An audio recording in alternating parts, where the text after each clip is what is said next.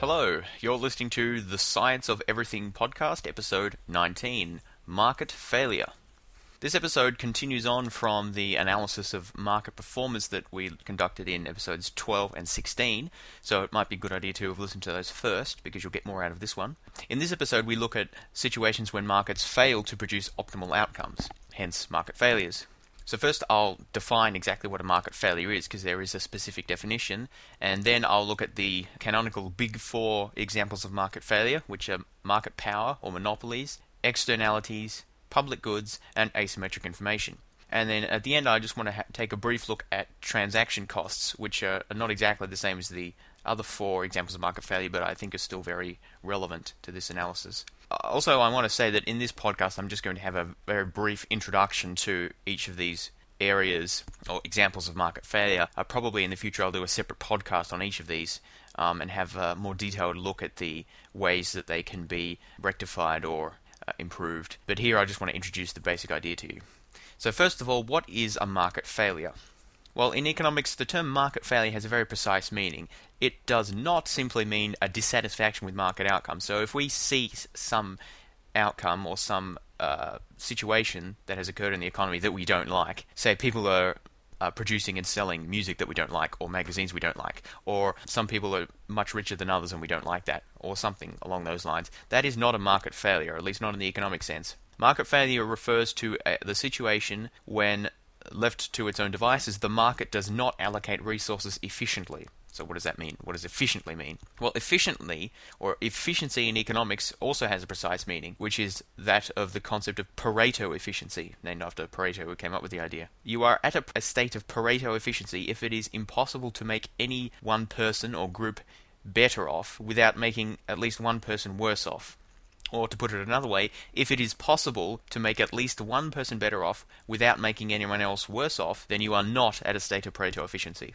So market failures mean that we move away from a state of Pareto efficiency because resources are allocated in such a way that it is possible to make some people better off without making anyone else worse off.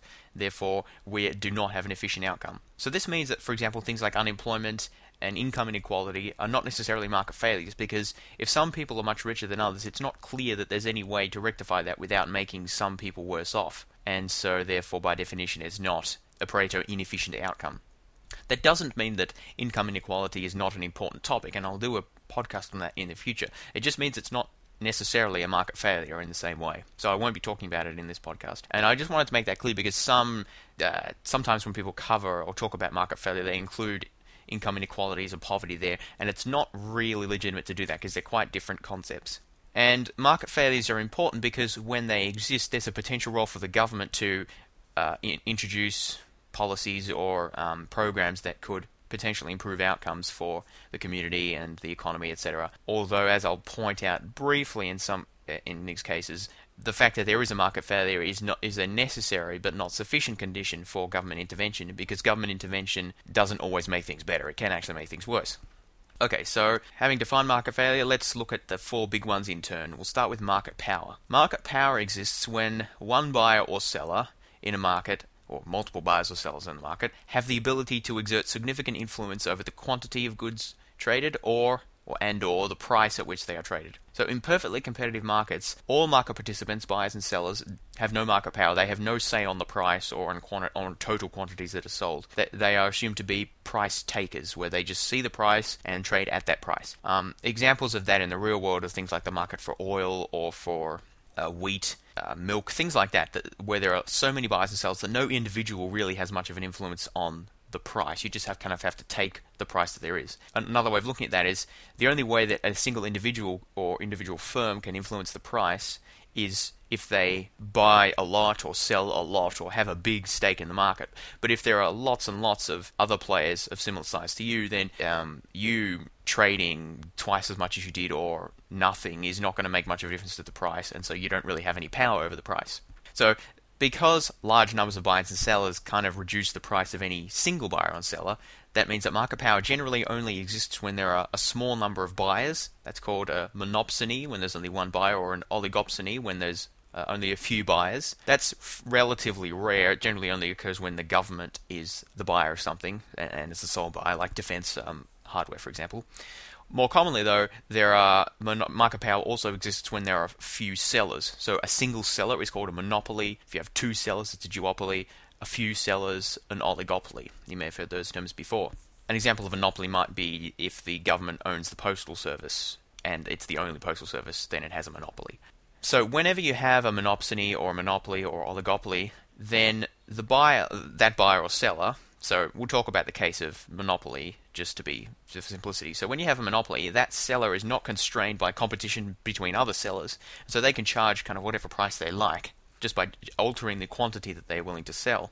Now, why does this necessarily lead to an inefficient outcome? Well, the reason is because under a perfectly competitive market, which is the kind of the situations we were talking about in podcasts 12 and 16, prices will be equated to the marginal cost of production, which means that the marginal benefit that you get from a unit of production is equal to the cost of producing that production, and that's the situation you want. If the marginal benefit of an additional unit of production was greater than the marginal cost, then that means that producing an extra unit would yield a total benefit to society or whoever is getting that, and therefore you should produce it. On the other hand, if marginal costs of production exceed marginal benefits, then you should cut back on production, because by reducing production, you would cut costs by more than benefits would be reduced, and so you would be better off. So clearly, those two situations are going to reach equilibrium or balance each other out when marginal costs equal marginal benefits. And that's a general principle in economics. You should always do things, anything, whatever it is, until a situation where marginal benefits equal marginal costs. And that's really just common sense. Now, the thing is, under a perfectly competitive market, that happens automatically through prices. So basically, prices will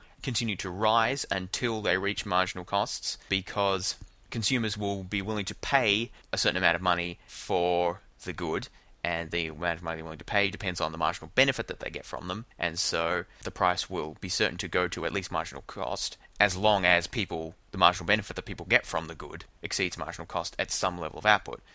Otherwise, none of the good will be produced at all, because the marginal benefit is just not enough to cover marginal cost. But the price is never going to exceed marginal cost in a perfectly competitive market, because if it did, then new sellers could enter the market, they could produce at marginal cost and sell at the price and make a profit. And therefore, people will keep entering the market until the price is driven down to the marginal cost, and therefore no one's earning a profit or a net profit, and therefore you're at your equilibrium. And that's what we talked about in a previous podcast. Now, that only happens in a perfectly competitive market. If you only have one or a few sellers, the price is not equated to marginal cost, and therefore you do not get the efficient outcome. Remember, the efficient outcome, the amount of production we want, is when marginal cost equals marginal benefit, and therefore price is what equates those two. When marginal cost equal marginal benefit, then price is equal to both of them, and that the price brings them together, and that's what generates the efficient outcome. In imperfect competition, that does not work. Now, why doesn't it work? Well, the reason is, under imperfect competition, marginal costs generally don't change. That is, to the producer or the seller of the goods, marginal costs are presumably the same of producing whatever it is. But the marginal revenue to that firm changes. So that's the amount of extra money that they get from selling an extra good. The marginal revenue at the margin. Under perfect competition, marginal revenue is simply equal to the price, because if they sell an extra good, if the firm sells an extra good, they will receive revenues equal to the price of that good, and that's it. Selling an additional good will not change the price, because by definition, in a perfectly competitive market, you don't have any market power. You have no ability to change the price, and so whatever you sell doesn't affect the market price, and so marginal revenue is just the same as price. However, under imperfect competition, marginal revenue has two components. So when an imperfectly competitive firm, say a monopoly, when that monopoly sells an extra unit, they receive extra marginal revenue equivalent to the price at which they sell the extra good. So that's fine. That's the same as under a perfectly competitive market.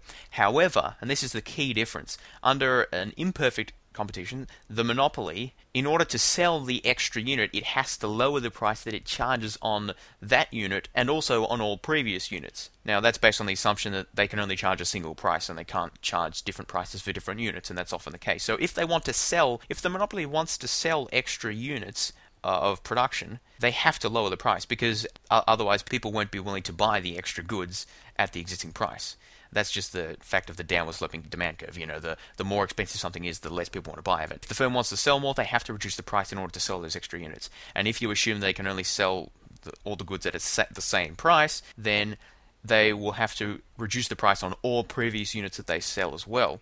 And so there's a trade-off there. The monopolist gets an extra revenue equal to the new price times however many extra goods they sell. However, they lose revenue equal to the change in price, the reduction in price, times however many units they were selling before. So there's a trade-off there. And that means that marginal revenue for the monopolist or the imperfectly competitive firm is always going to be less than it is for a perfectly competitive firm, because the perfectly competitive firm does not face that trade-off. The perfectly competitive firm can sell extra units at market price, that's the same, but they do not face any loss on existing units.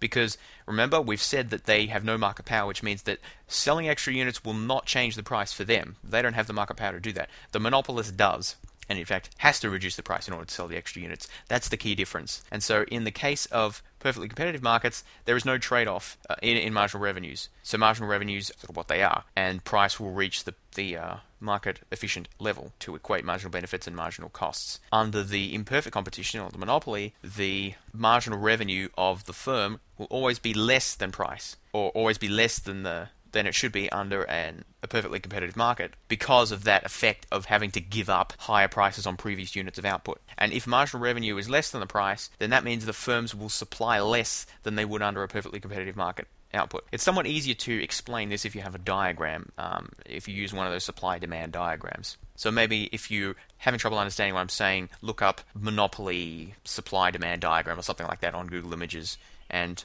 have a look at the diagram and you'll sort of see what I'm saying. The basic idea is that if a monopoly has market power, it pays to produce less, because by restricting the output, you can charge a higher price and increase your profits. But the trouble is, when you do that, you move away from the perfectly competitive equilibrium output, and therefore you reduce total efficiency. And by reducing total efficiency, basically what we mean is we're giving up opportunities for production and trade that could benefit society as a whole, that could increase total surplus, as economists would say. So it's good for the monopolists to restrict output, but it's bad for the society as a whole. It's bad for consumers, but we can also tell that the benefit to the monopolists will be less than the loss to consumers, because we have not reached the Pareto optimal output. Okay, so that's the problem with market power or monopolies. What can be done about it? Well, the basic idea, the original idea, is that the government could just provide these sorts of things. So if a certain good tends to be a natural monopoly, so that it consistently gets monopolized by a single firm, then the government could provide it. An example of that might be railways or telephones or electric power or something like that. Whether those particular examples are natural monopolies or not is a separate question, but that's one possibility. The government could provide it directly and charge a lower price than the monopolist would, and so prevent the loss. Another way of doing it is for the government to introduce antitrust laws, which force large companies to break up or prevent mergers between larger companies and try and prevent other anti-competitive practices and so on. One problem with legislation like that, it's very hard to tell when any particular action is anti-competitive or when a firm is too big and so on. And sometimes by restricting, for example, preventing firms from merging or restricting an existing firm from expanding, you could actually make consumers worse off and make society worse off by preventing what is actually an efficient trade or an efficient action from taking place. So it's very hard to tell when a market is actually anti-competitive or whether it's just needs economies of scale or something like that. And there are also, whenever the government gets involved in things like this, political incentives come into play. So maybe the firm is not actually a monopolist, or it's not actually abusing its position. Because, to take a tangent there, it is possible for a monopolist actually to still charge the perfectly competitive equilibrium price. It's just that it has an incentive not to. However, it may be the case that the monopolist is constrained by outside forces to charge that lower price. The government could force them to, or they could be forced by outside competition. So suppose that you have a monopoly on selling something, but you face the potential of other firms coming in and competing with you to sell that good. So basically, in order to maintain your monopoly position, you have to sell at quite a low price and large quantity, and therefore you're basically producing the market efficient outcome anyway, even though you are a monopoly. And that's what we would expect in a perfectly competitive market. If there are monopolies, we would expect them to be fairly competitive, because otherwise they would risk attracting new entrants who would compete away their profits. However, there are situations where there are so-called barriers to entry which prevent firms from entering like that, and therefore allow the monopolies to restrict production and increase price, and therefore increase their profits with impunity. Patent laws, legal barriers, high fixed cost of production, or ownership of unique natural resources, those sorts of things can can produce that effect. But anyway, as I was saying, so it is possible for monopolies to be fine or to still produce the efficient outcome, or it is possible for firms to get bigger and still not actually do anything anti-competitive. And it's not very easy for the government to distinguish those situations. There's a lot more to say about market power, but that's some of the basics there. And that's one of the more complicated of the market failures, I would say, to understand. So the other ones will hopefully be a little bit simpler if you had trouble getting your head around that. The second one that I'm going to talk about is externalities. Externalities are costs or benefits that arise from an economic transaction. So an economic transaction is just buying or selling of something, or production of something. Costs or benefits arising from an economic transaction that are borne or received by parties not involved in the transaction, that is, third parties. So externalities can be positive or negative. A positive externality means it's an external benefit. So someone else benefits from the transaction who's not involved in the transaction. Negative externality is the reverse. It's a cost, an external cost on someone not involved in the transaction. So just to reiterate this concept of an economic transaction, in an economic transaction basically you have a buyer and a seller, party 1 and party 2. A third party would be someone who is neither the buyer nor the seller, or not directly attached to them in any way. They're just someone else. If they are affected by said transaction, then we say that the transaction has has externalities. Now, those effects could be positive, they could be good things, they could be benefits that the third party receives, or they could be costs and therefore negative externalities that the third party bears. The existence of externalities will result in either too much or too little production of the goods and services that are producing the externalities, and therefore once again we move away from the efficient outcome. So why should that be the case? Why should an external cost lead to too much or too little production? Well, basically the reason is that when a person decides how much of a good to produce, or how much to consume for that matter, generally in economics we assume, and it's also a fairly reasonable assumption for most cases, that they only take into account their own personal costs and benefits. So how much does it cost for them to produce it, and how much will they get from selling it, or what's the benefit that they get from consuming it, and how much does it cost for them to pay for it, to buy it.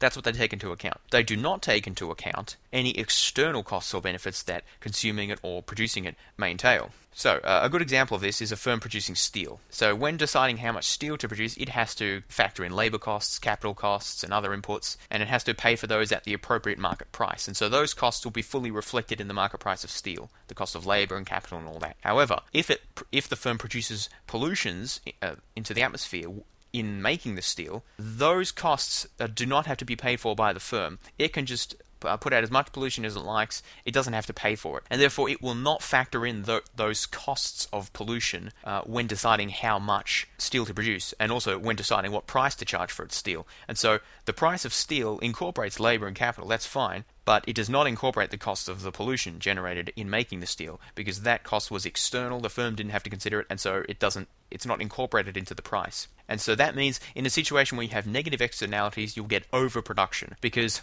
when deciding how much to produce, remember I said that the efficient outcome will occur when marginal benefits of production equal marginal costs of that production. So in the case of a negative externality, marginal benefits are the same as what they always were, but marginal costs are actually higher than was thought, or than is being considered, because of those extra costs. And so if you have higher marginal costs, you should have a higher price to incorporate that, and also have a lower total output or consumption of the good, reflecting the higher marginal cost versus marginal benefit trade-off. On the other hand, if you have a positive externality, then marginal cost is the same, but marginal benefits go up, and therefore you'll actually get less production of the good than you should have in an efficient equilibrium. An example of so the most common example of an externality is pollution, which is a negative externality. But there are many, many different examples of externality. Another example of a positive externality is a flower garden or a park or something like that looks nice. When the person is deciding how many flowers to plant in their garden, they probably don't consider the benefits that other people get from enjoying their flowers,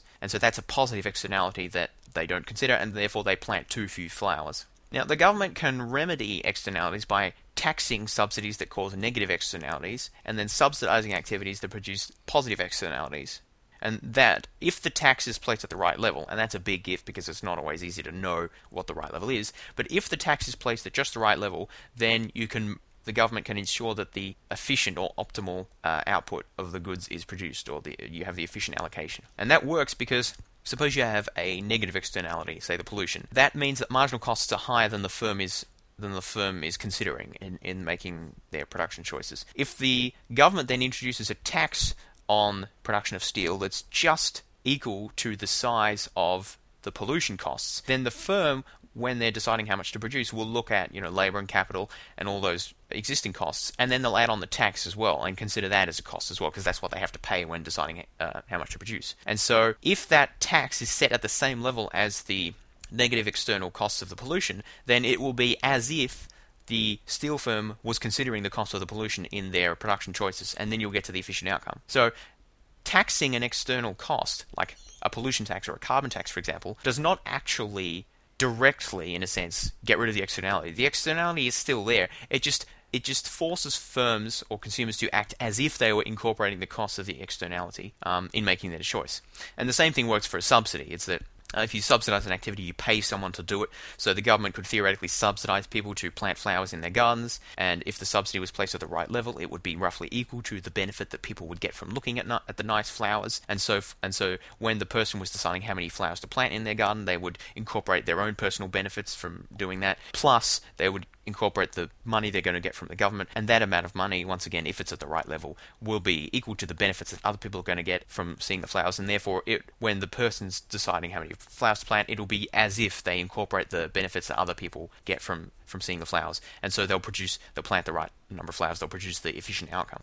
Of course, implementing those taxes and subsidies can often be very difficult, and then there's the trouble of political incentives whereby if you're going to subsidize people who produce positive externalities, all of a sudden every industry is arguing that they're producing positive externalities, whether they really are or not. And so there are various problems with that, as there is with everything. Okay, so that's externalities. Now we're going to move on to market failure number 3, public goods. Public goods exists when the provision of a product or service for one person or for one group of people means that it is available at everyone else to no extra cost, or at least it is available to a significant additional group at no extra cost. So there are two essential concepts to understand when you talk about public goods. These are non-excludability and non-rivalry, or public goods have to be non-excludable and non-rival. You have to satisfy both of those criteria to be a public good. So what do these things mean? Non-excludable means that it is impossible to exclude anyone from consuming the good that you have just produced.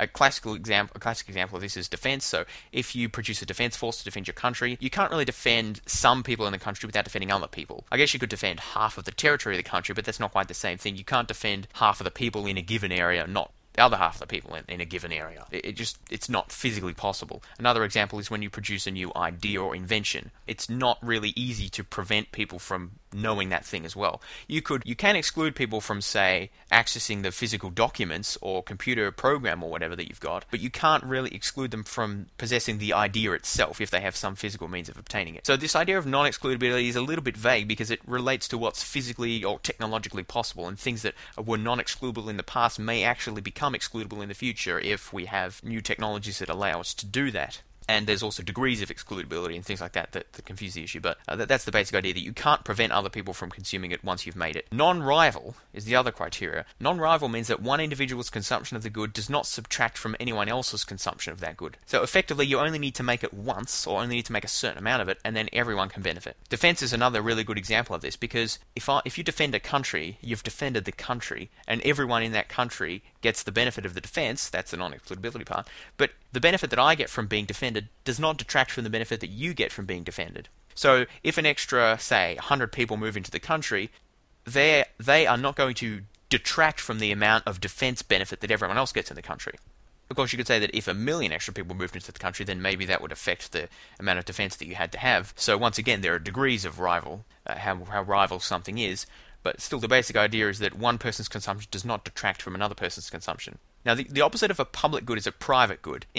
Private goods are excludable and rival. So excludable meaning that you can prevent anyone from consuming it. Rival means that when one person consumes it, it's not available for someone else. So an ice cream, loaf of bread, a seat in a cinema are classic examples of that. One ice cream consumed by one person means that that's one ice cream that another person cannot consume, so it's rival, and you can prevent someone from consuming your ice cream by not selling it to them or not allowing them to have it.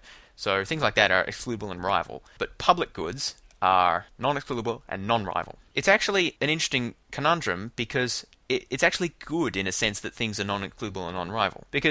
Or particularly non-rival at least, because non-rival means that you only need to produce it once and then everyone benefits. So it seems it would actually want things to be non-rival. And non-excludable, well, that's a little bit iffier, but it means that if one person gets it, everyone gets it, so it's sort of fair in that sense. So you might think that non-excludable and non-rival is actually a good thing, and it sort of is in that sense. But there's a problem. The problem with goods that are public goods, non-excludable, non-rival, is the problem of free riding. Basically, if you cannot exclude anyone from consuming the good when you produce it, then everyone is going to want to wait for everyone else to produce it. So, for example, let's consider the situation of a lighthouse. A lighthouse is another good example of a public good. Each ship captain wants there to be a lighthouse because they don't want their ship to run aground or to miss the port or whatever. So it's in their interest to have a lighthouse. However, a lighthouse is basically non-excludable because once it's there, every ship can benefit. You can't really prevent a ship's captain from not using the lighthouse.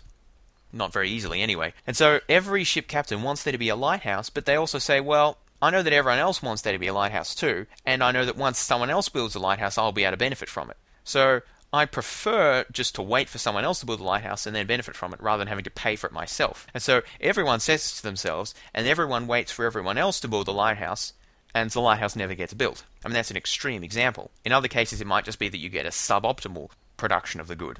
So you get a short, lousy lighthouse, or just not enough lighthouses, or something like that. Or you get some defense, national defense, but just not enough, not very good, or something like that.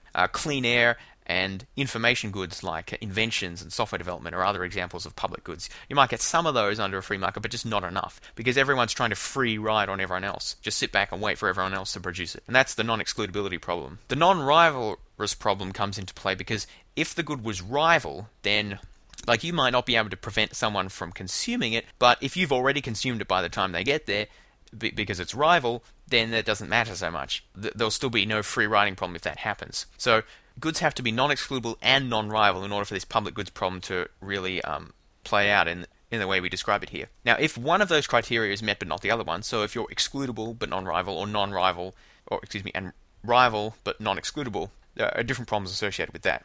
Those are not public goods, they're not private goods, they're sort of somewhere in between. And I'll talk about those later, I don't want to complicate the situation for now, but just understand that those are separate criteria, and one can be fulfilled without the other being fulfilled. But you need both of them in order to be a public good. So, we expect public goods to be provided at suboptimal levels, so not enough of them, in a free market, or a perfectly competitive market. And so one potential way of avoiding that is just to have the government provide them directly, for free or for a highly subsidized price. So, the government builds a lighthouse, and then everyone benefits. The government provides national defense, and everyone benefits. Then the government just taxes everyone to collect a contribution to to providing the good. That, I think, is one of the sounder arguments in favour of government intervention. Lots of people make different arguments in favour of government intervention, often on the basis of some sort of market failure. Some of them, I think, are more tenuous than others. This one is a pretty solid one, because that would be efficient in a sort of economic sense. However, of course, like anything else, it has its own problems. For example, there are adverse political incentives associated with the provision of any good. Whenever the government's spending lots of money on anything, you've got political problems. So maybe the person who gets the contract to build the lighthouse is not actually the person who would build the best or cheapest lighthouse, it's the person who's friends with the local senator or something like that. And that certainly happens. And lots of more subtle factors. Another problem with government provision of public goods is that there's often a lack of motivation to innovate or to be effective or to provide good customer service and things like that. If a private firm doesn't innovate, doesn't provide good customer service and so on, it might be able to get away with that for a while, but eventually it's going to lose business to a competitor and go out of business, or lose a lot of profits at least. But if the government's the only person providing that, then it's probably not going to have the same constraints placed on it to perform well, especially because the constraints political pressure might come on them to improve their performance, but there are so many other factors that affect, whether a government wins or loses an election, that, a lousy postal service, even if it's really bad, may not actually tip the balance, and so the government just doesn't have much of incentive to do anything about it. Another way to deal with public goods is to try and introduce property rights to make the goods excludable and rival, or at least one of those two things. So one example would be pollution permits. The natural environment, or clean air, probably a better example, clean air is a public good, because if one person has clean air, then kind of everyone does, and the one person benefiting from clean air doesn't really take away anyone else benefiting from clean air. I suppose the air you actually breathe is air that someone else can't breathe, but there's so much of it that really, if the air is clean, there's enough for everyone. So clean air is a public good. However, if you introduce pollution permits, you've sort of made it into private and excludable, because you can now exclude people from polluting by not selling the permits, and one permit for one person is clearly one permit less for someone else, so it's rival in that sense. Fishing zones in the ocean might be another example. Generally, the ocean has been a public good, so anyone can just fish however much they like, wherever they like, and that leads to overfishing and depletion of fishing stocks. However, if you divide up the ocean into segments and say this person has full and sole rights to fish this area, and another person has full and sole rights to fish in this area, and so on, then you've made them rival and excludable. That comes back to the issue of sort of what counts as being rival and excludable, because it's not easy to divide up the ocean like that. You can't really fence the ocean, and different ways have been attempted to do this, and really it comes down to a technological, institutional issue of how feasible is it to do that. And so there's no clear demarcation between what's sort of rival and what's not, what's excludable and what's not. It's a relative, it's a question of degrees. But still, the concept of public goods is a very valid and important one. Okay, so that leads us on to our fourth and final of the big four market failures, and that's asymmetric information. Information asymmetry just means sort of inequality of information that people have. It's when one party to a transaction has more information or better information about the transaction or the good being sold or bought or whatever it is than the other party does. Often it's the seller who knows more about the product than the buyer, but it doesn't have to be the case. So, classic example here is the market for lemons.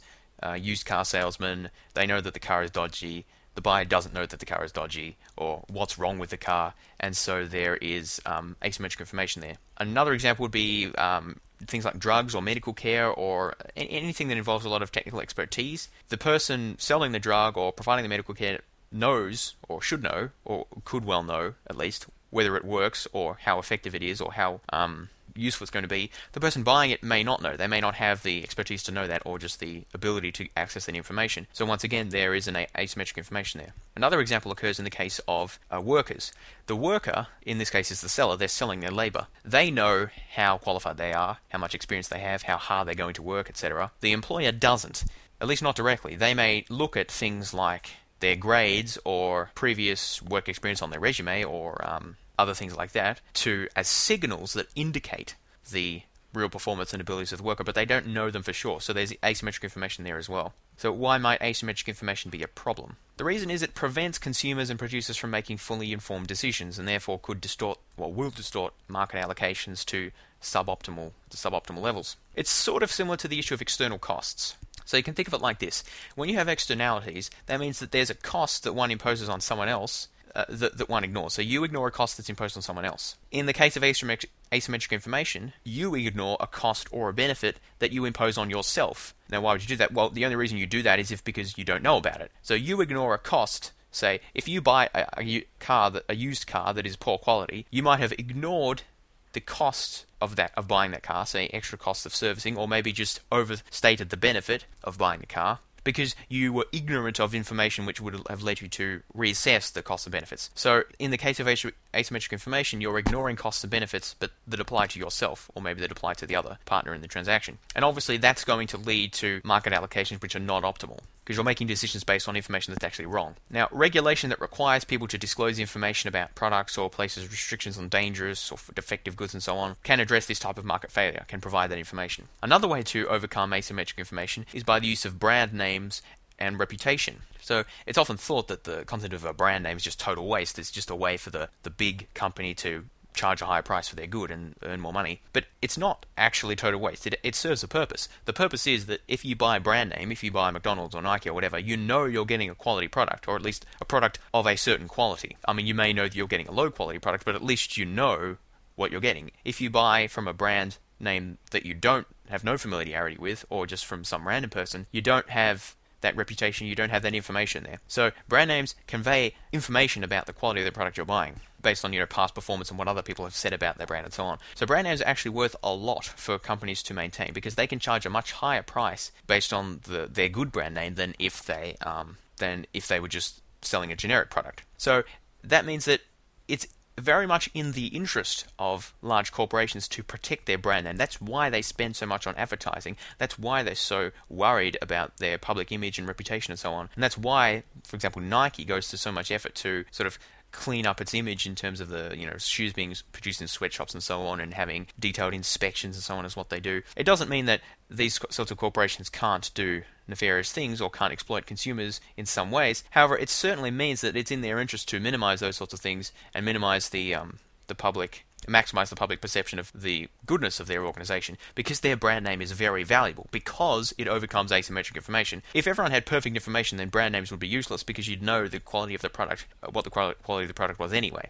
Another way of avoiding asymmetric information problems is through consumer advocacy and consumer choice organizations, which can investigate the quality of the product for you and therefore provide consumers with more information. Final thing I want to talk about briefly are transaction costs. Transaction costs are just costs that are incurred in the act of making an economic transaction. So that's buying or selling, basically. They include things like the costs of finding out information about who sells what or what consumers want. The energy and time taken to actually go there, to actually physically produce the thing, or not produce it, to actually physically buy the thing, things like that.